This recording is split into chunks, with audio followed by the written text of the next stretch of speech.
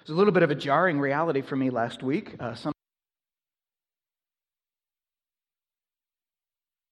State of Hawaii. This past week, I appreciate your prayers for me, for my family, as we endured that ordeal. Yeah, okay. We had a good time. People said, "How was Hawaii?" I'm like, "It was Hawaii. What do you say?" It was nice. It's pretty cool to wake up at 5 o'clock in the morning, because of course as a West Coaster my body thinks it's 8 o'clock, so I felt like I slept in, and it's an hour and a half before sunrise, and I get out on the lanai there as I'm listening to the ocean, and it's all dark outside and it's 66 degrees. This is pretty nice, A guy could get used to this. We like to call it paradise. We got to snorkel in a swimming pool that we call the Pacific Ocean. But unlike the way it looks here, it looks like a swimming pool there, just in the midst of some of the most brightly colored fluorescent fish, you've ever seen. Some of you have had that opportunity. My daughter and I found a sea turtle and stalked him for about 10 minutes, swimming around the bay. Just very cool experiences. And there's very little like the sound of falling asleep with the sliding glass door open, which you can do in March in Hawaii. Can't really get away with that here, but anyway, you can do that there, and listening to the waves hit the sand, and then waking up the next morning to this thunderous chorus of probably 200 to 300 tropical birds that spent every night in the tree just outside our window and would just erupt in this chorus every morning. It sure beats the alarm on this thing that blares at me. Pretty cool. We call it paradise for a reason. Although, as nice as Hawaii was, and many of you have been to nice places on vacation, you know that even when you're in quote-unquote paradise, there are still signs of reality. And the fact that there is no such thing as paradise in this world, right? There were a lot of them. I mean, as nice as it was to be there, there's only so many times you can go to a restaurant, sit down, and look at a menu that has Belgian waffles on it for like $18. And, after a while, that takes a toll, It kind of ruins the enjoyment of paradise when you feel like you're being fleeced every time you sit down, Kind of takes a little bit of the edge off the joy. Or one day, a couple of days actually, when we were walking through a town, there's wonderful shops, and we're enjoying the beautiful weather, and you sit down in a park, and along come a couple of homeless people, clearly mentally ill. Just very difficult, forgotten people, really, really hard lives, right there in paradise. Their experience of paradise was a lot different than the hundreds of people who were milling up and down the shops all around them. Or, ultimately, it was like probably the grace of God. It didn't seem that way at the time.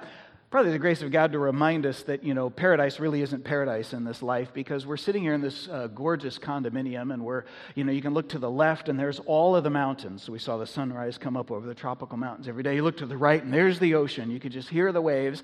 And you look right in the middle below us and there's a shopping center that's half demolished because they're doing construction on it. And so right in the middle of the day, you're sitting there in paradise going, and then the jackhammers start up. And they're busting up concrete, and the beep, beep, beep, the dump trucks are coming in and out. And you're like, wow, that's not quite what I had in mind, when I thought about paradise. A couple times the noise was so loud, it kind of ran us out. We're like, we got to go find something to do. We got to get away from this. I thought we were here to get away from this. We can't fully escape the brokenness of this world even when we try. Yet despite this, we can't stay away from places like Hawaii, not judging by the number of people that were there. Millions and millions of us just go out in drove to spend insane amounts of time getting ready and lots of money for just a few days in quote-unquote paradise. Just those few precious days when things seem a little nicer, a little warmer, a little more clear and vivid than we normally experience them, knowing full well we're going to go right back. And knowing full well even when we get there, yeah, it's nice.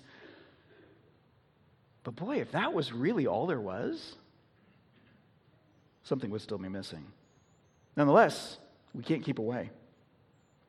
So strong is the pull of life on our hearts. As people, we're wired for it. We're bred for it. We've got to have joy. We've got to have life. We're yearning for peace, for tranquility, for comfort. We're yearning for home. That's what we mean by paradise. Not really palm trees necessarily. Such is the pull of life on us. This quest for real life that was so in evidence to me amongst myself, my own family, and thousands of other people this past week really dovetails quite nicely with the study that we've been dealing with in the Gospel of Mark as a church. Many of you are regular members. You're here all the time. You know, we started walking through the Gospel of Mark last fall, and we are finishing that study today with the 16th and final chapter of Mark's Gospel. Very appropriate because Mark's Gospel is his account of the life and the ministry and the death and the resurrection of Jesus, and it ends with the resurrection account. We just read it a moment ago with the empty tomb, and that's an appropriate place to end on Easter Sunday morning. And so if you've not been with us for any length of time, or this is your first Sunday here at Harvest, or maybe just one of your first few, we're actually ending a lengthy look together as a church family, following our Savior through his life, his death, and his resurrection, to ask God, why is that significant for us today? That's what we're going to look at this morning. Mark has recorded how Jesus' disciples left everything to follow him, families, livelihoods, plans, etc. They put it aside to follow him because they believed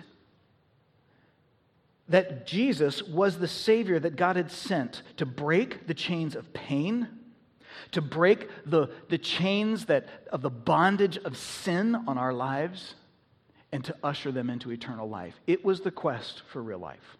And they left everything to follow him because they believed that he was going to lead them to the place of perfect righteousness, perfect joy in the presence of God. That's how they thought the story was going to go.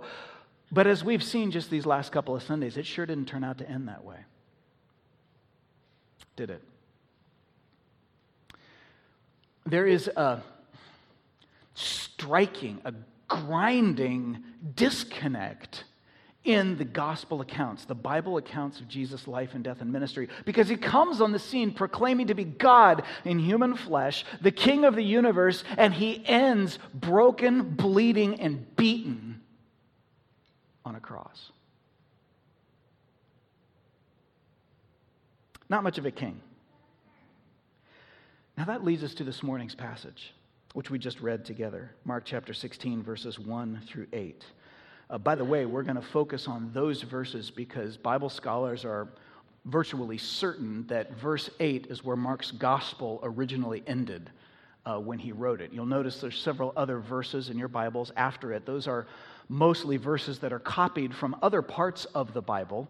So all of these post-resurrection appearances of Jesus that are listed there, they all happened. They're attested to in other places in the Bible. Mark himself likely did not put them there. He leaves us with verse 8. And the reason that those were put there later is because Mark's ending is so jarring. It's so abrupt. It's striking. It almost jars us as readers. He leaves us with the empty tomb and these three women who found it leaving, and initially at least, despite the fact that the angel who was in the tomb told them, go tell Jesus' disciples, they don't tell anybody anything because they're so afraid they're stunned into silence. Thus ends the Gospel of Mark. It's a jarring ending. Now we'll talk in just a moment about why Mark would have ended his gospel that way. The first thing to notice, though, is to get our heads a little bit around the experience that these three women had. If you look again at verse 5 of chapter 16, the Bible says, entering the tomb, they saw a young man sitting on the right side, dressed in a white robe, and they were alarmed. You think? Could you imagine going to lay flowers on somebody's grave? And I'm not trying to be morbid or disrespectful in any way here, but this is kind of what was going on. We don't bury people in cave tombs anymore. Usually if they're buried, they're in the ground. Could you imagine going to somebody's graveside and you're like, wow, and as you're approaching it, you notice there's a hole in the ground where you thought the graveside was going to be, and you're like, that's not supposed to be there. And you kind of creep up and you look down and there's a guy down there and he's like, hi. Wah! I mean, yeah, they're alarmed, but actually that word conveys a little bit more in its original language. This was originally written in Greek. We're reading an English translation when we read our Bibles. It conveys a little bit more than the English word alarmed. It's really a shock that comes from being amazed. Not just startled or frightened, but amazed. That's really the idea. They're amazed, meaning nothing was as they expected it to be. They're walking toward the tomb, and Mark tells us they're talking to themselves, saying, who's going to get the stone out of the way? Because they wanted to go anoint Jesus' body with spices, which was customary in that day. But there's this massive, massive boulder blocking the way. Weighs tons. There's no way they're going to, how are we going to get in there? They're fully expecting to see the tomb just as they had seen it when Jesus had been buried on Friday. And instead, the stone is already rolled away. The tomb is empty. There's an angel sitting in there. And I'm sure they probably were shocked and somewhat frightened. But more than anything, they're just in amazement. The evidence of their senses is assaulting their preconceived ideas about how things are supposed to look. And many of us have had a similar experience, maybe not this dramatic, of course. But, it's the same kind of experience you get when you park your car at the mall. And you go to your shopping, and you come out, and you go right back to where you know you parked your car there. And you walk up, and there's an empty parking slot. And there's that instant moment where you're just like, "Gah!" And your brain is trying to get itself wrapped around what your eyes are telling you. Am I wrong? I can't be. I know I parked, but there's no car there. And then, of course, the only other alternative is even worse. I don't want to think about that. Maybe something even more significant happened. Maybe somebody stole my car, or whatever. Or maybe I really am wrong. There's that moment of just confusion. Like, I know this is the way it's supposed to be, but the facts are telling me otherwise. That's what these ladies are experiencing. And they're stunned because they're amazed. The women see the evidences that a miracle has occurred. And there's absolutely no question the Bible presents this to us as a supernatural miracle. This is not normal. People don't normally rise from the dead. God did something that contravened all the laws of nature as we and they know them. This is a miracle. This is a miracle. They see the evidences of it. The stone moved away. A tomb that is empty. The angel in the tomb, saying to them, Jesus is alive. You saw him crucified. You saw him die, but he is alive. So now go spread the word. He's headed up to Galilee. Go see him for yourselves. And they're having to process what their eyes and ears are telling them is in front of them, and their minds are going, I cannot get my head around this. Are there any other possible explanations for this? Well, not surprisingly, throughout history, many have been offered. One of the interesting things is that you're reading the gospel accounts in the Bible, you're holding in your hands a historical document, one of the best attested ancient history documents in the world. And so many historians have studied these accounts. A lot of them, of course, are Christians. Many of them are not. But virtually all historical scholars agree. All of the historical evidence points to the fact that on Easter Sunday morning, Jesus' tomb was empty. It was as Mark here describes it for us. So how could that possibly be? Some have suggested that, well, maybe the women, it was a mistaken identity. They went to the wrong tomb, which, of course, is not very likely. Not many people even offer that as a possible explanation anymore. They knew where Jesus' tomb was. What's more, the other Gospels tell us that they did eventually go back and tell the other disciples, and they too went to the tomb. They knew where it was too, and they saw it empty. No, this isn't a case of just getting lost. I thought Jesus' body was parked in the E section. It's over in the F, and I'm over in the F section. No, they knew where the tomb was. One theory that had floated around for a while, but even people who are not Christians largely laughed this off, was the idea that maybe Jesus never really died. Maybe he just sort of passed out on the cross. They thought he was dead, and they buried him, and then later he kind of woke up. But the Romans were excessively good at killing people. They knew how to do it really well. And he was as dead could be when they pulled him off that cross. Not to mention the fact, even if by some fantastical miracle he had survived the cross and later woke up and was revived inside the tomb, there's this problem of a several-ton stone in his way.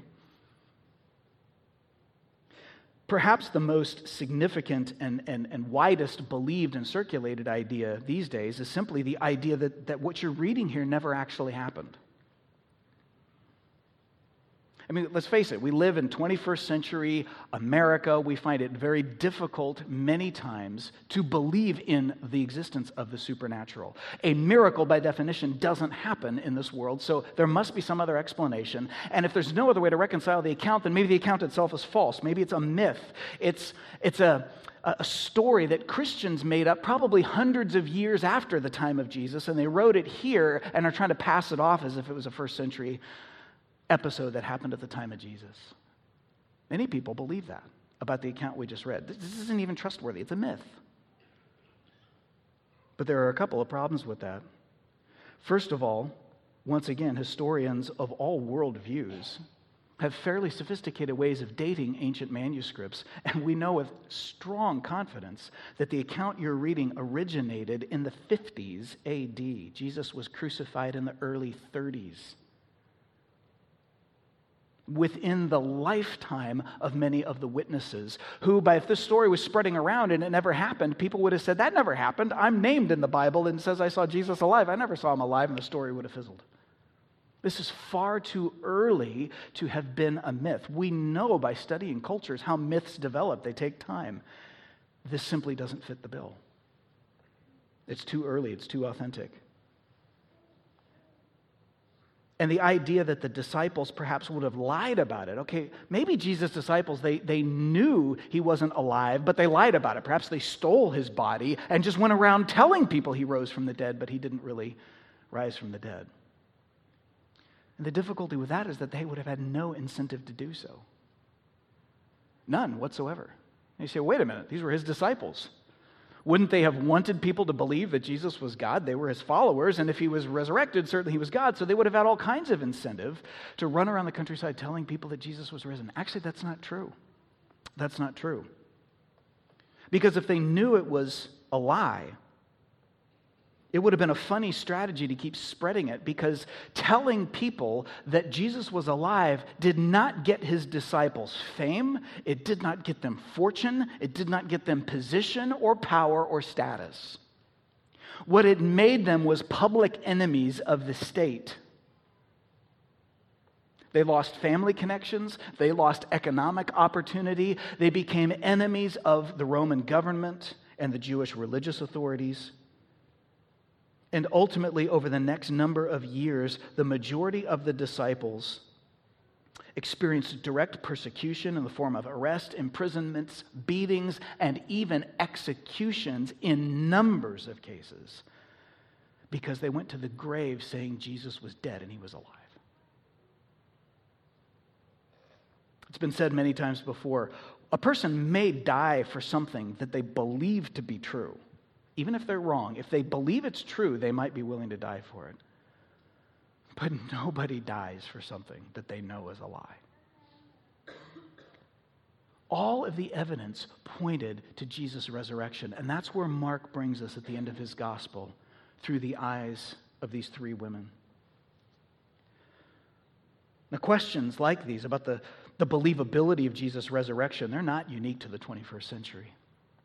They've always been there. There's always been a proverbial elephant in the middle of the room ever since the gospel of Jesus was first proclaimed. If he was, and here's the elephant in the middle of the room, if Jesus really was the Son of God, then why did the Roman Empire so obviously whip him? Not much of a God. Here's the disciples running around saying Jesus was God, and yet the Romans had killed him. Mark wrote his gospel account in large part to address that very question. If you've been with us through the study, you remember that the whole first half of Mark's gospel, the first 8 chapters of the 16 chapters, are really devoted to demonstrating that Jesus is the universe's king.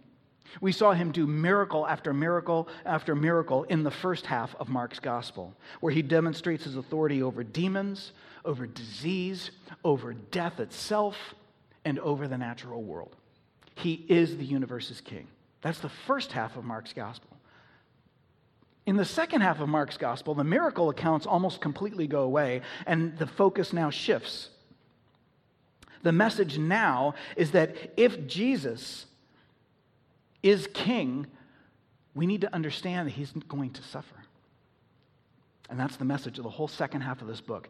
Jesus is going to suffer and he's going to die. This is the big elephant in the room. And it was for first century Christians, just as much as it is in the 21st century. How do we explain Jesus being God and yet Jesus being whipped by the Roman Empire on the cross? The Bible's answer: he came not to conquer, but he came to be conquered for the sins of his people. That was Jesus' mission. That's how he completed his mission of defeating sin. He conquered sin by being conquered for sinners in our place. That's how he pulled it off. And this is utterly unique amongst all other religious belief systems in the world. The gospel of Jesus stands completely apart in this, that God himself took care of our rebellious sin by condescending to become a man and die in our place.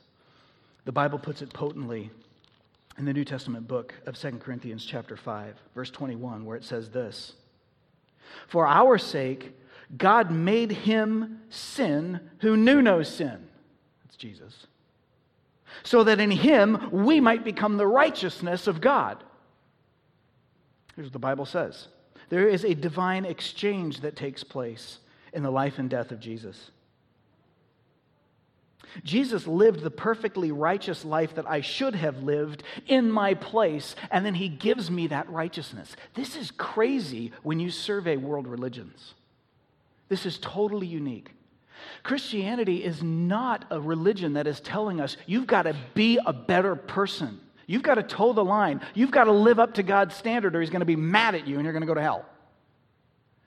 Actually, Christianity is a religion that's telling us you can't toe the line. You can't live up to God's standard on your own. But I got good news. God is going to become a man and he's going to keep that standard for you. Jesus lived for me the perfectly righteous life I should have lived but couldn't, and he then offers me that righteousness. That's one side of the exchange. The other side of the exchange is that he then died the sinner's death that I should have died as the penalty for my own sin. Thus, he takes the punishment that I deserve. That's what he was doing on the cross. That's why he condescended to be whipped by the Roman Empire. Guys, this is unbelievable in more ways than one. I would submit to you that as remarkable, as mind-blowing as the resurrection of Jesus is, I mean, it's a miracle, so by definition, it's pretty mind-blowing. But I would submit that that is not the most amazing thing that we're talking about this morning. As amazing as the resurrection of Jesus is, there's an even more amazing and life-changing truth. And that more amazing truth is simply this: the God of the universe, who is infinitely greater than you and I and all of us put together, the God of the universe compared to whom we are nothing, does not simply demand our deference and stare down his almighty nose at us and say, you guys better clean up your act. Straighten up and fly right, because you're a mess. So get it together. He doesn't insist on being constantly placated through ritual sacrifices the way so many other religions envision the gods being. The truth is, we are utterly and completely incapable of placating him.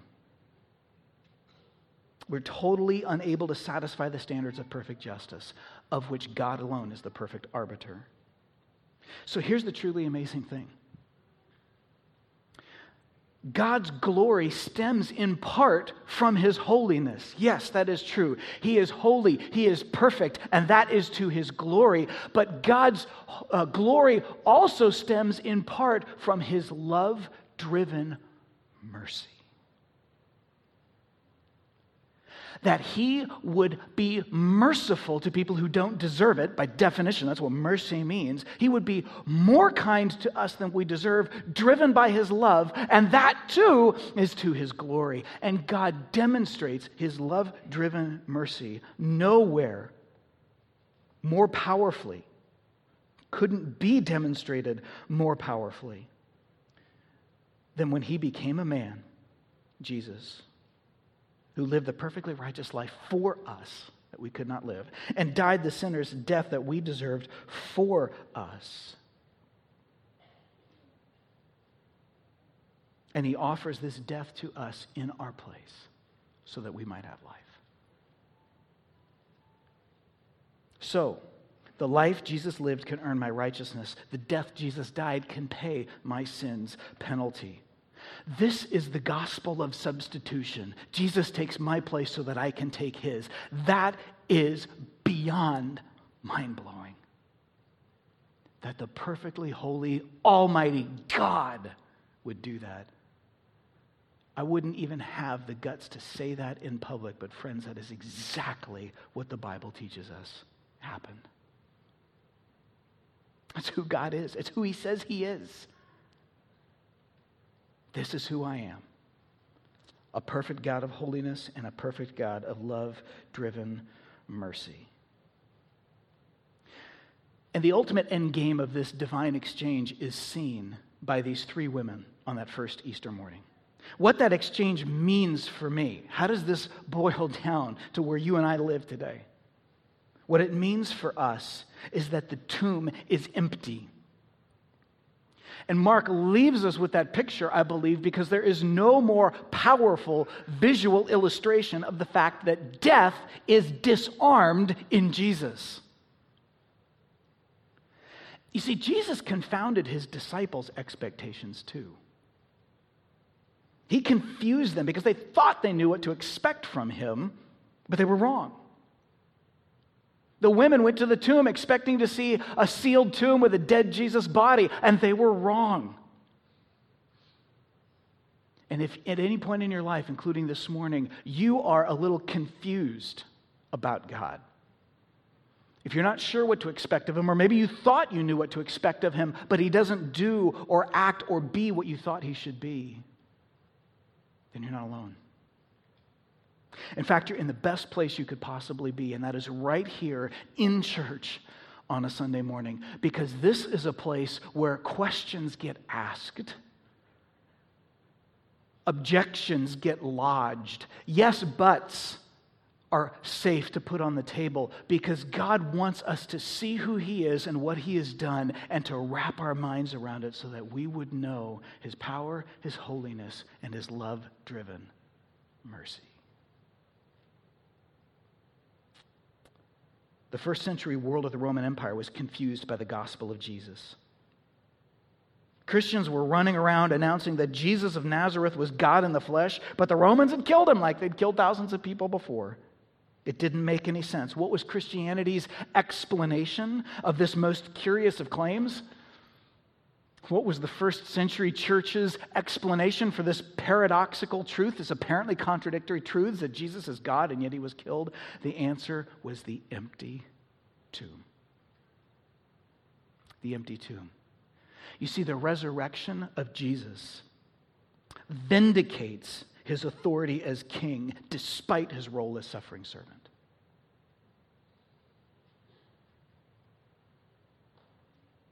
The resurrection of Jesus vindicates his role as the universe's king, despite his role as the suffering substitutionary servant. And so we find ourselves at the place where these women were in verse 8 of Mark chapter 16. The evidence is there. The tomb is empty. He's risen from the dead. This vindicates his claim to be the Son of God. And the point of this is simply that death does not have the final say. Death does not have the final say. You know, for most of us, we think of the grave as being like the ultimate stop, like the ultimate end. I mean, that's it. You know, we know there's only two things in this life that are inescapable, but you usually survive paying your taxes. As painful as that might be sometimes, we usually get through the ordeal. The other one, it's like, man, death, what do you do? As a pastor, I've had occasion over the years to do numerous funerals and memorial services, and one of the roles that I play in a situation like that is just to try to loosen people up, to get people to connect with each other and grieve, usually family and friends of a loved one that's died, and talk to each other, because so many people, when they come into a memorial service, they're just like, they're uncomfortable. They don't know what to do. They don't like being there. Death kind of weirds us out. We're not really good with dying. We don't understand how to deal with it because it seems so final. And friends, the empty tomb on Sunday morning says that in Jesus, there's a back door to the grave. And Jesus is the key that opens it. A tomb is not a cul-de-sac, it's a boulevard. There is life on the other side. Against all hope, death does not have the final say. As we turn the corner and head toward home here, there's a couple of important implications for us personally. Really, two sides of the same coin. First, the pieces of happiness and joy that we do find in this life, as good as life gets when it's almost perfect, that's actually not as good as it gets. It's a lot better. The flip side of that is true as well. The bad parts of this life, the things that sort of act like a restraint on our joy, they are not as permanent as they seem because of Jesus. Here's what I mean by that. As good as life gets, that's not all there is. I thought about that several times this past week, thinking about Easter while I'm sitting on the beach in Maui and just thinking, man, this place is wonderful. But on the other hand, I'm like, is this it? I mean, like, there's nothing better than this. I've hit the pinnacle, this moment right here. If that's the case, I'm kind of in trouble, because that was nice, but life still has a lot of pressures and problems. The good news is the best this world offers is only the smallest shadow and foretaste of real joy that Jesus died and rose again to bring his followers. And if I could speak to our members for just a moment, may I encourage you to remember that, particularly as the season of Lent ends. Many of us as a church, we're fasting through these past 40 days leading up to Lent. That means we voluntarily chose to go without something that we normally like. Some people said, I'm not going to have no more lattes, like, until after Easter. Other people are like, I'm going to skip lunch every day. Other people said, like, hey, no dessert or sugar. Some people said, I'm off of Facebook, whatever it is. I'm not going to have a microbrew for the next 40 days, which for an Oregonian is like, that's a serious sacrifice, right? Now, whatever it is that you gave up, because many of us were doing this as members of our church, like this weekend is like the celebration weekend, right?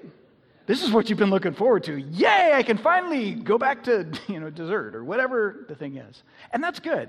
That's good. You should go back and you should enjoy it and thank God for that good gift. But what we're seeing here in the Bible is telling us something that I would encourage us to be just as intentional at ending our Lent fast as we were at beginning it. Here's what I mean by that. Recognize that whatever good thing you've been doing without and you're anticipating getting back to, the very best that thing is only a small little signpost that's pointing you to the life that you have in Jesus Christ. Don't use sugar or coffee or Facebook or beer or lunch or whatever it is as a substitute for the gospel of Jesus. Enjoy the good things God has given us, and even as you enjoy it, remember this is not all there is because he rose from the dead. And the flip side of that is true. The pain that often accompanies even our best moments, the jackhammers that go off when you're in paradise. These things that just sort of act like a governor that limits how much you can rev up the engine of joy, so to speak. Those limiters are not permanent. The words of an old hymn put it this way: because he lives, I can face tomorrow. Because he lives, all fear is gone. Because I know he holds the future. Life is worth the living just because he lives. The resurrection of Jesus is that potent and that powerful. Can I ask you, do you have anything in your life, anything that gives you that kind of confidence, certainty of purpose, and hope for the future? There's good news, but there is a choice that has to be made. We'll close with this passage of Scripture from the New Testament book of Romans, chapter 8, verse 11. The Bible says, "If the Spirit of him who raised Jesus from the dead dwells in you, then he who raised Christ Jesus from the dead will also give life to your mortal bodies through his Spirit who dwells in you." Did you catch the if then? My mortal body, my literal flesh will receive resurrection life. That is my rock solid hope if God's Spirit dwells within me. Friends, there's a choice to be made. Jesus died for you, he lived for you, and he rose again so that the end result would be life for you. But we've got to leave everything and bank on him as the universe's king. That doesn't mean everybody gets joy, not if we still reject Jesus. This Easter morning, God is beckoning you home. And I'd like to wrap up this portion of our service. We're going to get to continue in worship and song in just a moment by praying and inviting you to pray with me. So if you take just a moment, if you wouldn't mind, just bowing your head, close your eyes. That's really just to block out distractions and create a little bit of space in your own mind to think. If you recognize this morning that you need to know that you are a follower of Jesus Christ, it begins by from deep within our hearts, not just reciting words, but being at a place where we recognize that God is right. We admit that we are sinners and on our own we can never meet his standards. We acknowledge that Jesus has met those standards for us and paid our penalty on the cross for us.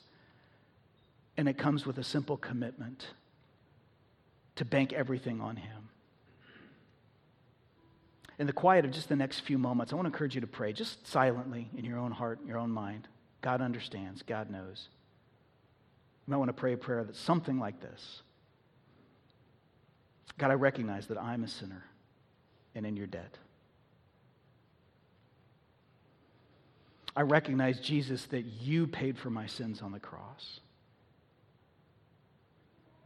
I accept, Jesus, that you met the standard of holiness for me in your life. And I submit my life to you now as my King and my God. Would you accept me, cleanse me, change me, and welcome me into your family? In Christ's name, amen.